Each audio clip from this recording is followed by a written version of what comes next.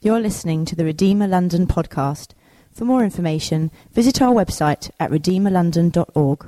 Right, we're going to do a series for the next 6 weeks called God at Work. I don't know if any of you have read a book. I've been reading this one called God at Work by Ken Costa. Anyone read this? Yeah, my wife's speaking in a couple of weeks' time. I know why she's read it. Anybody fancy the book? Edward, first hand up. There you go. Wedding present. I'll have it back and wrap it. You can have it for next week. I don't know what you think about when you think about work.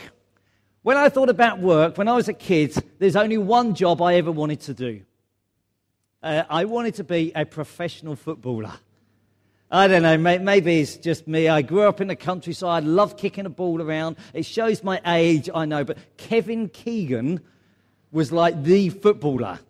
And he was a very small man, and I'm actually quite small. I won't go into all the details. Both my brothers are 6 foot, but I'm not. And they used to say about Kevin Keegan, he's the mouse with the lion's roar. And I used to think, I want to be the Kevin Keegan of my generation. And he had permed hair, which footballers used to do in those days. And I thought, when I grow up, I'm going to grow permed hair, and I'm going to play football. But it didn't happen like that. I wonder what you wanted to do for a job. I wonder what was in your heart. And you thought, actually, if I could dream about a job, this is what I'd love to do. Because we all end up doing lots of different jobs. I am now paid full-time for the church. I'll get that one out here right at the beginning. But it's not the only job I've ever done. When I was a kid, I did a paper round for 5 years. 6 days a week, you'd be out delivering papers. Also, when I was a kid, I was a chip boy. I don't know if you know this. I used to work in a fish and chip shop. And bags of potatoes. I used to have to peel 5 big bags, massive great bags of potatoes every night. You pour them in the chipper. We used to make crinkle cut chips where I was. It was posh. It wasn't because I stunk of potato. Unbelievable. I worked in a Chinese takeaway for a couple of years. I used to take the orders. The only thing I was allowed to cook was the chips. There's obviously a theme coming through in my life. I worked as a strawberry picker. Yeah, you see, I grew up in the countryside, and we'd go out and we'd pick fruit. And when I finished my O-levels, now GCSEs, you get on your bike, you go into the country and you pick fruit. And they used to weigh how much you'd picked and you'd get paid for it. I once worked in a banana warehouse. Yeah, it's all got food. I've realised that when I was thinking about it.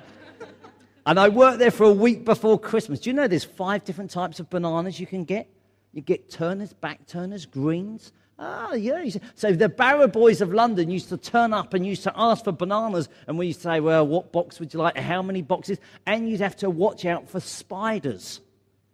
Because they used to bring shiploads of bananas in, and they always had spiders in the boxes. What about you? What job have you done? They reckon if you're Generation Y, which means you were born after 1982, that the average person would have had 10 jobs by the time they're 38. 10 jobs by the time they're 38. Actually, if you want to know the other job I did, I was a primary school teacher, so I have been around and done many different jobs. So when we come to work and we think about this, what do you think about? As I said, I've read 3 or 4 books on this, and I want us to get to the Word of God, and I want us to challenge ourselves on, and actually, what about work? What I found frightening is 50% of Christians said they'd never heard a sermon on work. And I've got to be honest, I don't think I've ever preached one. And so I think, well, what do we think about when it comes to work?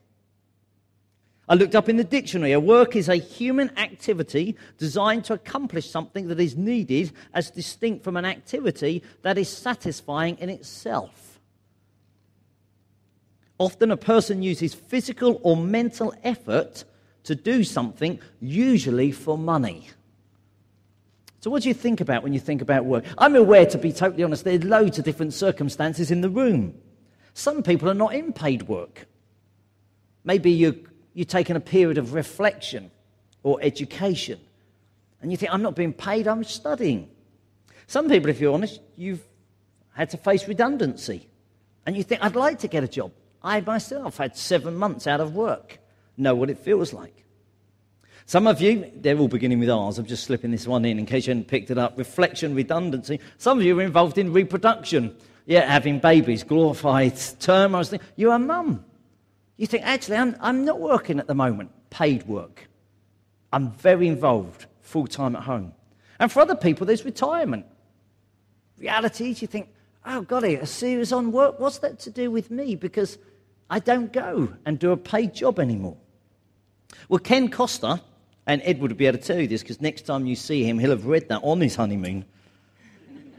He says this, work is a ministry empowered by God for the benefit of ourselves and others and ultimately for his glory.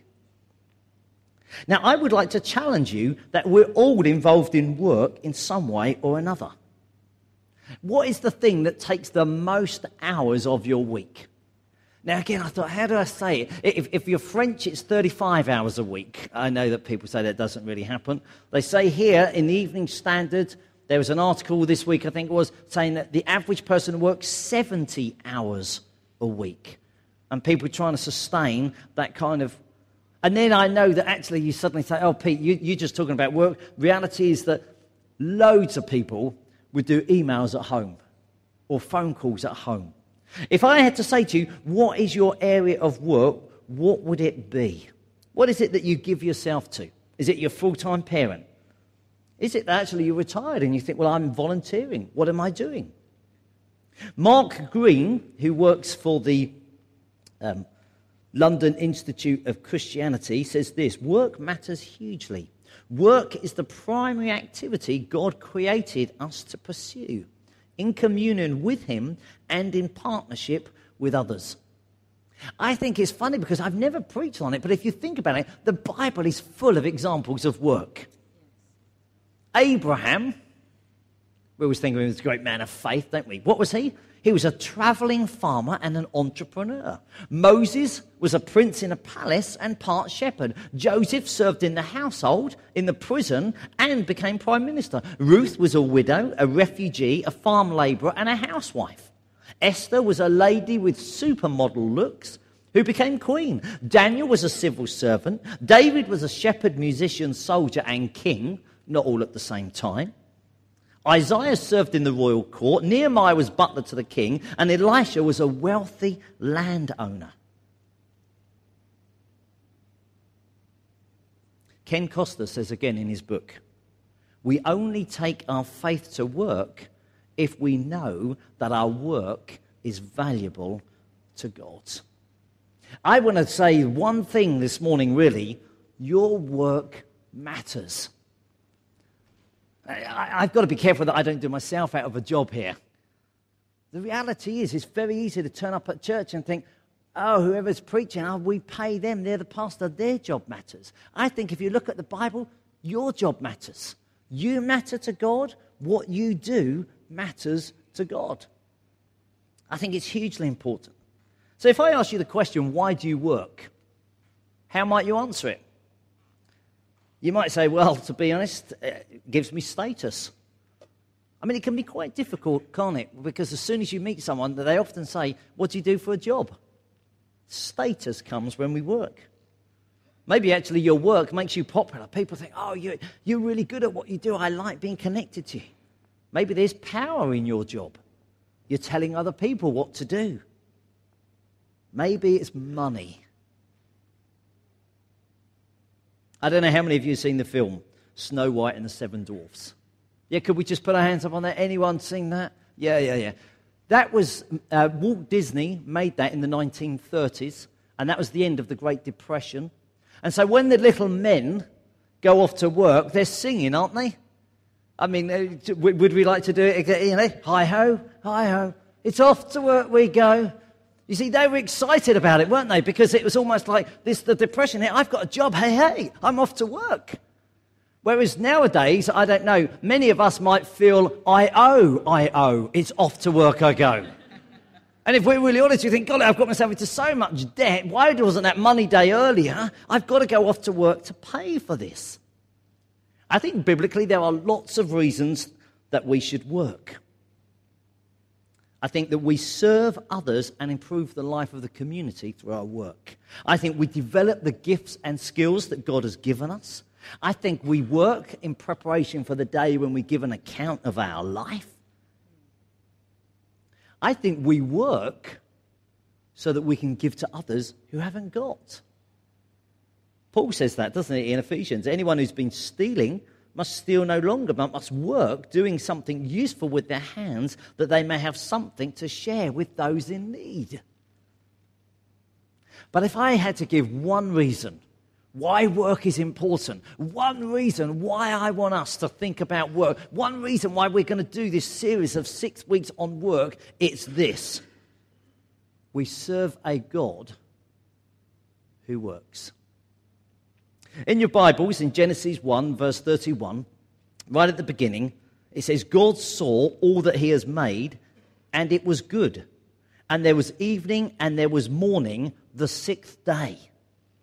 I believe that the Bible teaches us that God, by his very nature, is a workman. Work is his concept. Tim Keller, who leads a church called Redeemer in New York, says this is God getting dirt under his fingertips. It's almost that's his understanding of work. This is quite different to other people's faiths. Funny, I was reading about this. So many others can think, oh, no, the gods don't work, the slaves work. In fact, if you know anything about Greek mythology, it was Zeus and Pandora's box, that when the box was opened, out came work. It's almost like, well, no, we don't do that. We're too important. But actually, we serve a God that works. And then if you read in Genesis 1, verse 26 and 27, it says this: God said, let us make mankind in our image, in our likeness, so that they may rule over the fish in the sea and the birds in the sky, over the livestock and all the wild animals, and over all the creatures that move along the ground. So God created mankind in his own image. In the image of God, he created them. Male and female, he created them. Paradise was a place of work because we are made in God's image. Eden was not just a playground. I believe it was a place of work. Actually, that when he made us and gave us stewardship and responsibility. Now, I think work is satisfying. I mean, what was the first job that we know that Adam had to do? I mean, name all the animals. I mean, what a great job, eh? I mean, where on earth does aardvark come from? You know what I'm saying? Well, I mean, how on earth do you think of those things? What a job. It was creative, it was interesting, it was stimulating. I think our work should be like that. Work is not a consequence of the fall, which some of us know that sin entered and that things went horribly wrong. Work was there before the fall. And so therefore, it's not almost like, oh, golly, wouldn't it be great? I mean, I thought these guys served us so well. You know, wouldn't it be great if we could just come here and sway every day of the week? It's almost like, oh, this is great. Oh, but I have to go to work. No. Work is something of what we were made for, how we were made to be. Story is told of Da Vinci that he'd done this beautiful painting and that he stood there with some of his students and it was almost finished. And he took the paintbrush and he gave it to one of his students. He said, go on, just finish it off. And the student goes, no, I couldn't possibly do that. I mean, this is like your masterpiece. And he says, will not what I've done inspire you to do your best? And I can feel that a little bit about the God we serve has made this amazing masterpiece. And it's almost like he hands us the brush. And you think, oh no, I don't know. He's almost saying, will not what I've done inspire you to do your best? I mean, I think this is the beauty of work, isn't it? I mean, if you're a musician, you can make some tremendous sounds, can't you? If you're a teacher, you can inform people. I mean, if you're a business person, you can take an idea or a concept and turn it into a product, can't you? If you're an accountant, not quite sure what you can do. I've got to be very careful. I'm going to get myself in trouble on it. But you know what I'm saying? You think surely all of these jobs you could do something and do something positive with it. Zwingli, he was one of the reformers in Switzerland in 1500. He says there is nothing in the universe so like God as the worker.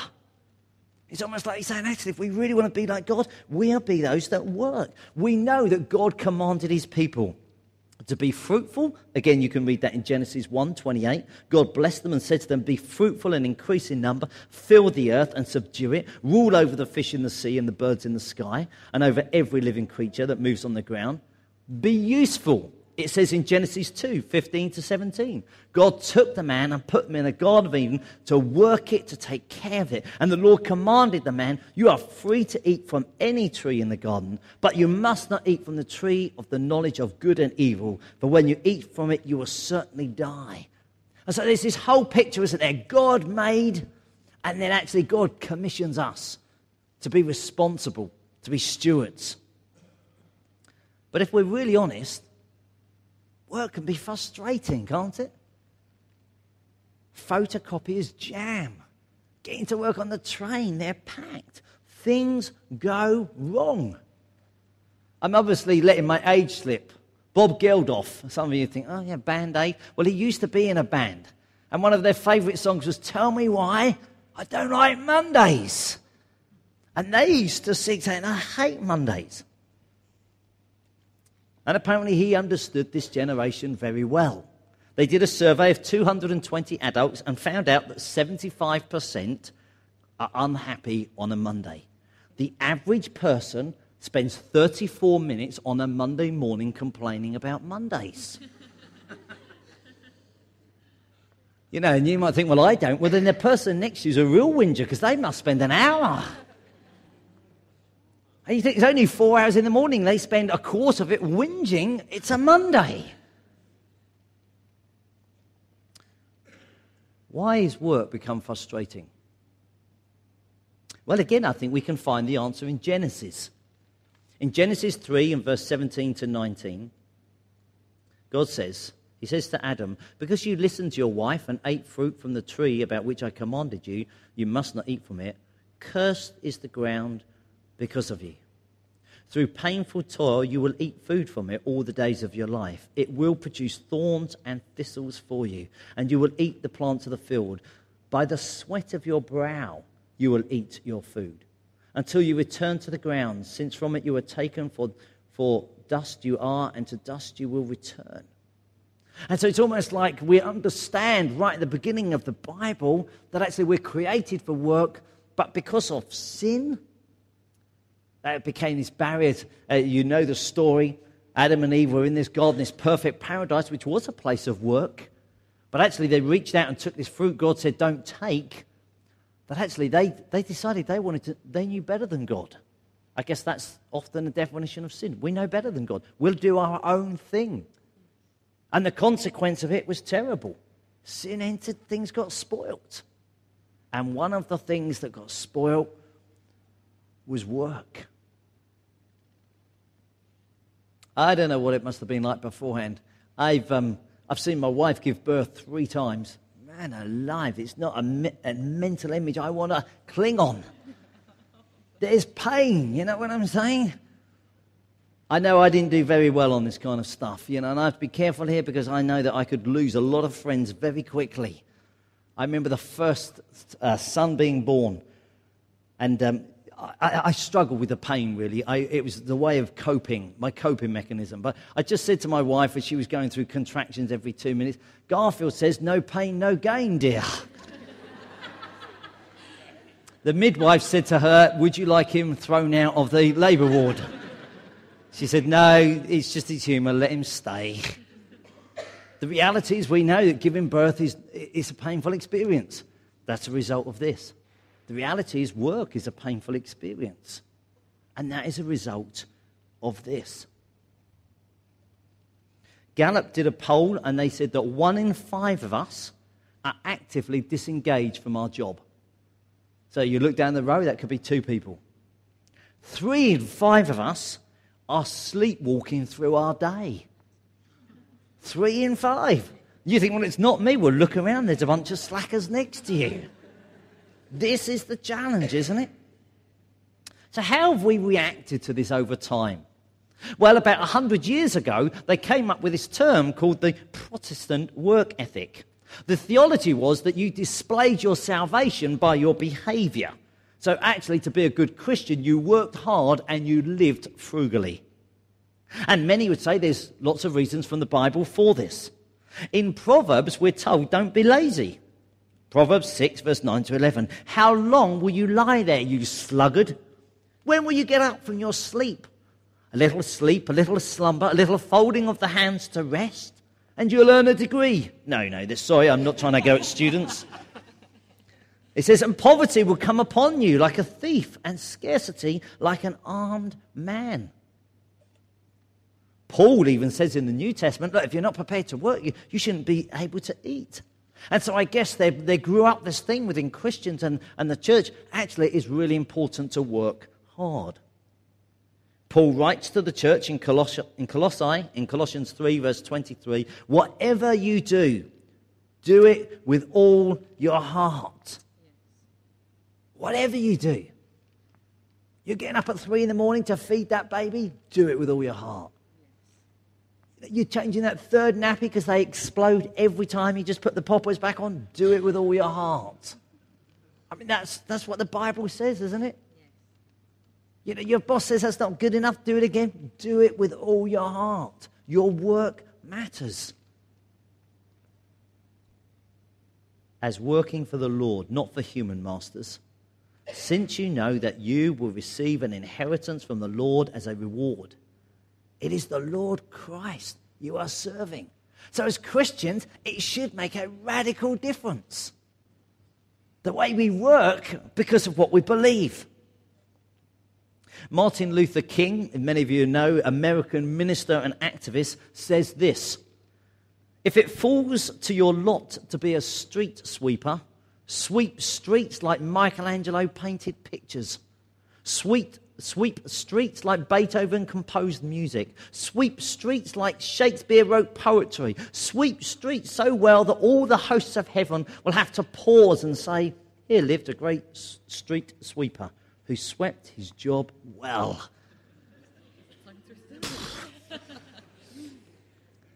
I think it's interesting because sometimes we can think, oh, if my job was noticed, I'd do it well. How often do we notice someone who's cleaning the streets? Many of us would have heard of Billy Graham. Billy Graham was considered, one of the great evangelists of all time. He'd stand up and literally speak to millions. Over his lifetime, spoke to billions. The gospel. People, would realize that God loved them, that they'd done wrong, that Jesus died in their place, that if they said sorry, they could be forgiven. His messages, many, many people became Christians. What about his wife? His wife was called Ruth Graham. She apparently had a sign over their sink at home. It said this: divine service conducted here 3 times daily. She was saying, look, actually, me washing up, me caring for the family, that's divine service. Whereas we might always think, oh, it's Billy. You see, the reality is that we can slip into this secular, sacred divide. Well, actually, what I do at church, well, that's really important. That's sacred. But actually, what I do here, oh, that's just my job. I don't see that in the Bible. This guy, Abraham, who used to be the Dutch Prime Minister, said this: there is no area of our lives where the Lord Jesus Christ does not put his hand and say, mine. So if you're an investment banker, if you're a teacher, if you're a barista, if you're a designer, whatever you are, the Bible would say God is involved. God cares about that. You sit there doing IT all day. You're sorting out post. I don't know what your job is. You're caring for somebody at the hospital. You're directing 999 calls. Whatever it is you do. You're a builder. You're a painter. A.W. Tozer, he was an American pastor. He's a preacher and author around the 1960s. He says this: "It is not what a man does that determines whether his work is sacred or secular. It is why he does it." Actually, what you're doing this week, do it all for God. Your work matters. It's funny, you start reading this, you think, man, which ones do I include? John Piper, he's an American preacher and author, says you don't waste your life by where you work, but by how and why.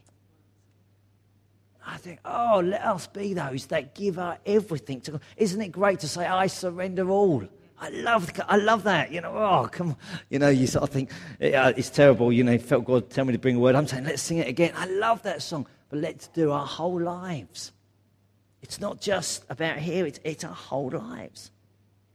God does not change when you walk into work. But do you? That's my question.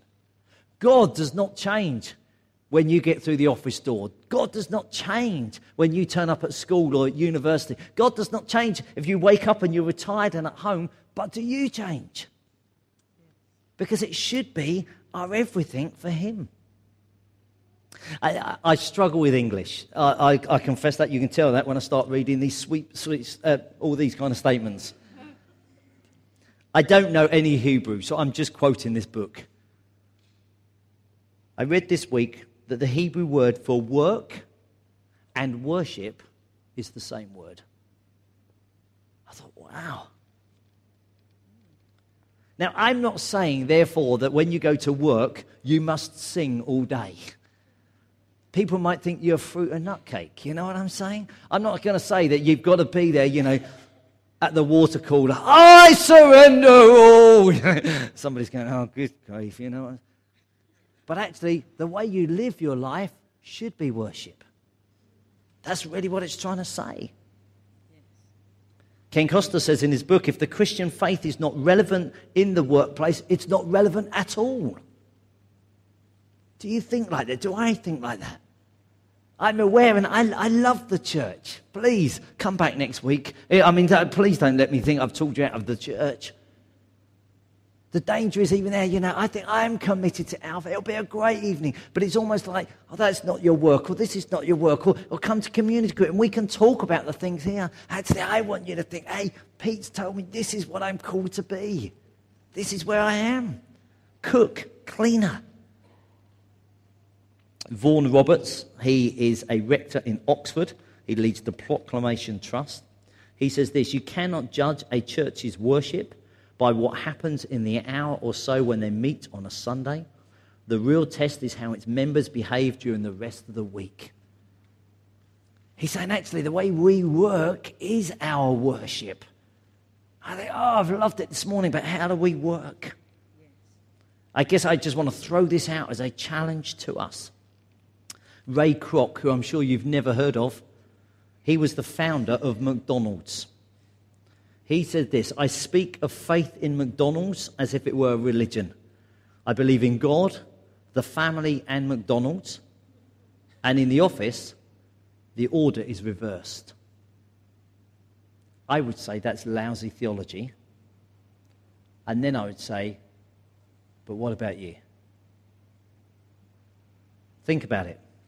I believe in God, I believe in my family, and I believe in work. But when I get to office, do I reverse the order? Or do I still hold it in that same... Well, this is who I am. I'm a Christian. I believe in God. These are my values. This is the way I want to live my life. Or do we suddenly get to work and say, oh, no, it's all changed. And actually, suddenly when I'm at work, I think differently. And I put God on the back burner. I think that's a difficult way of approaching it. I think our Christian faith should massively impact the way we live. Spurgeon was a great preacher in London. In those days, to become a member of the church, you had to be interviewed by one of the pastors. He was interviewing this girl who was a housekeeper. And he said, tell me something about, your Christian faith, or what difference it has made. And she said, well, when I sweep the floors, I no longer sweep the dust underneath the carpet. And he said, enough, you can join the church.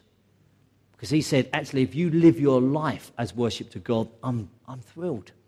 I think I'd love us to be able to say, actually, because I'm a Christian, I work differently. Okay then, so here's my challenge. I think the challenge for many of us is that actually God is a God who works. We are called to work. I think the danger, I was going to say in London, in the city, is that our work becomes our idol or our identity. And some of us think, oh yeah, actually I do those kind of hours. You might be saying this morning, what, only 70 hours? That's for weaklings, isn't it? I think my brother's first job, he was contracted for 100 hours a week. Come on, real men just eat it for lunch, you know what I'm saying? The danger is, I think, it becomes our identity. I think the danger is that for some of us, work is no longer about providing for food and clothes, but it takes us beyond that. It gives us a sense of self-worth, dignity, and significance. Hence, those that are out of work can feel devalued. Madonna, I know she had a slip recently on a stage when she was at the award ceremony, but before that, some would have considered one of the most successful musicians. She said this, "My drive in life is from this horrible fear of being mediocre. That's what's always pushing me. Because even though I've become somebody, I still have to prove I'm somebody. My struggle has never ended, and it probably never will."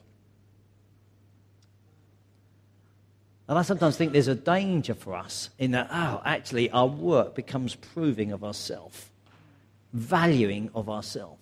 And so we work out of who we are rather than working out of who God is. We don't work because actually we think, golly, this is the way my God's created me. This is my worship to him. We work almost as, I've got to prove myself. You know, I've got to hit the next sale. I've got to make the next target. There's pressure.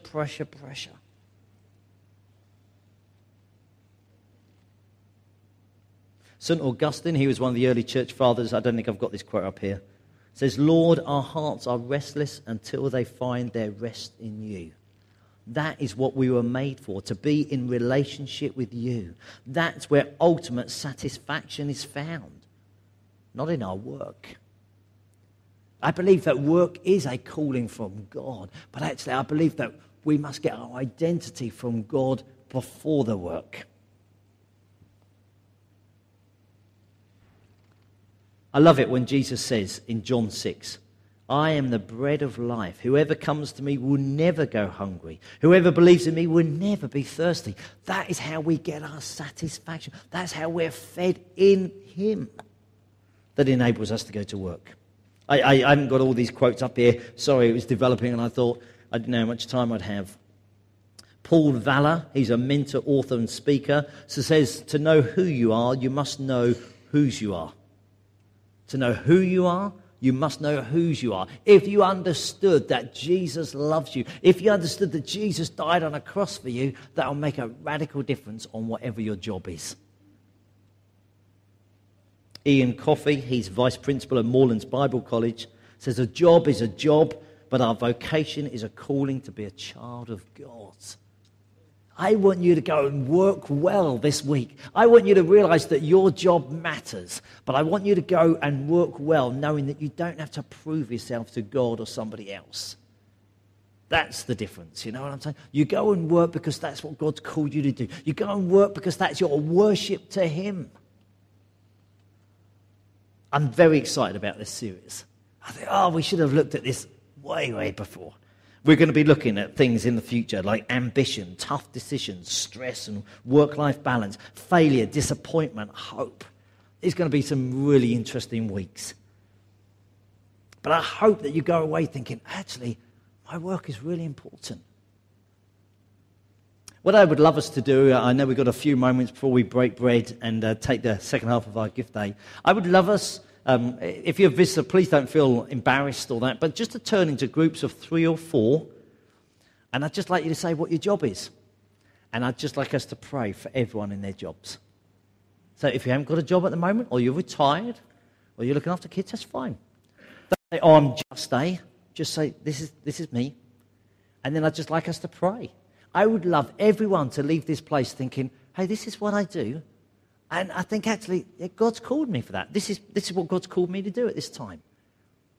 And the church have stood with me and said, hey, we're just going to pray for you. You know, you could be a student. You could be looking for work. You could be on the 0 hours and think, I don't know what I'm doing this week. But actually, we would love to stand with you and pray today. So I'm going to suggest, this means we're going to stand up. Doesn't matter, you know, if you want to push a couple of chairs around. Just get in 3s or 4s, just where you are, and pray for one. And if you come here regularly, please reach out and make sure everyone's included. I'm going to give you about 3 or 4 minutes, and then we're going to come back and break bread together. So let's pray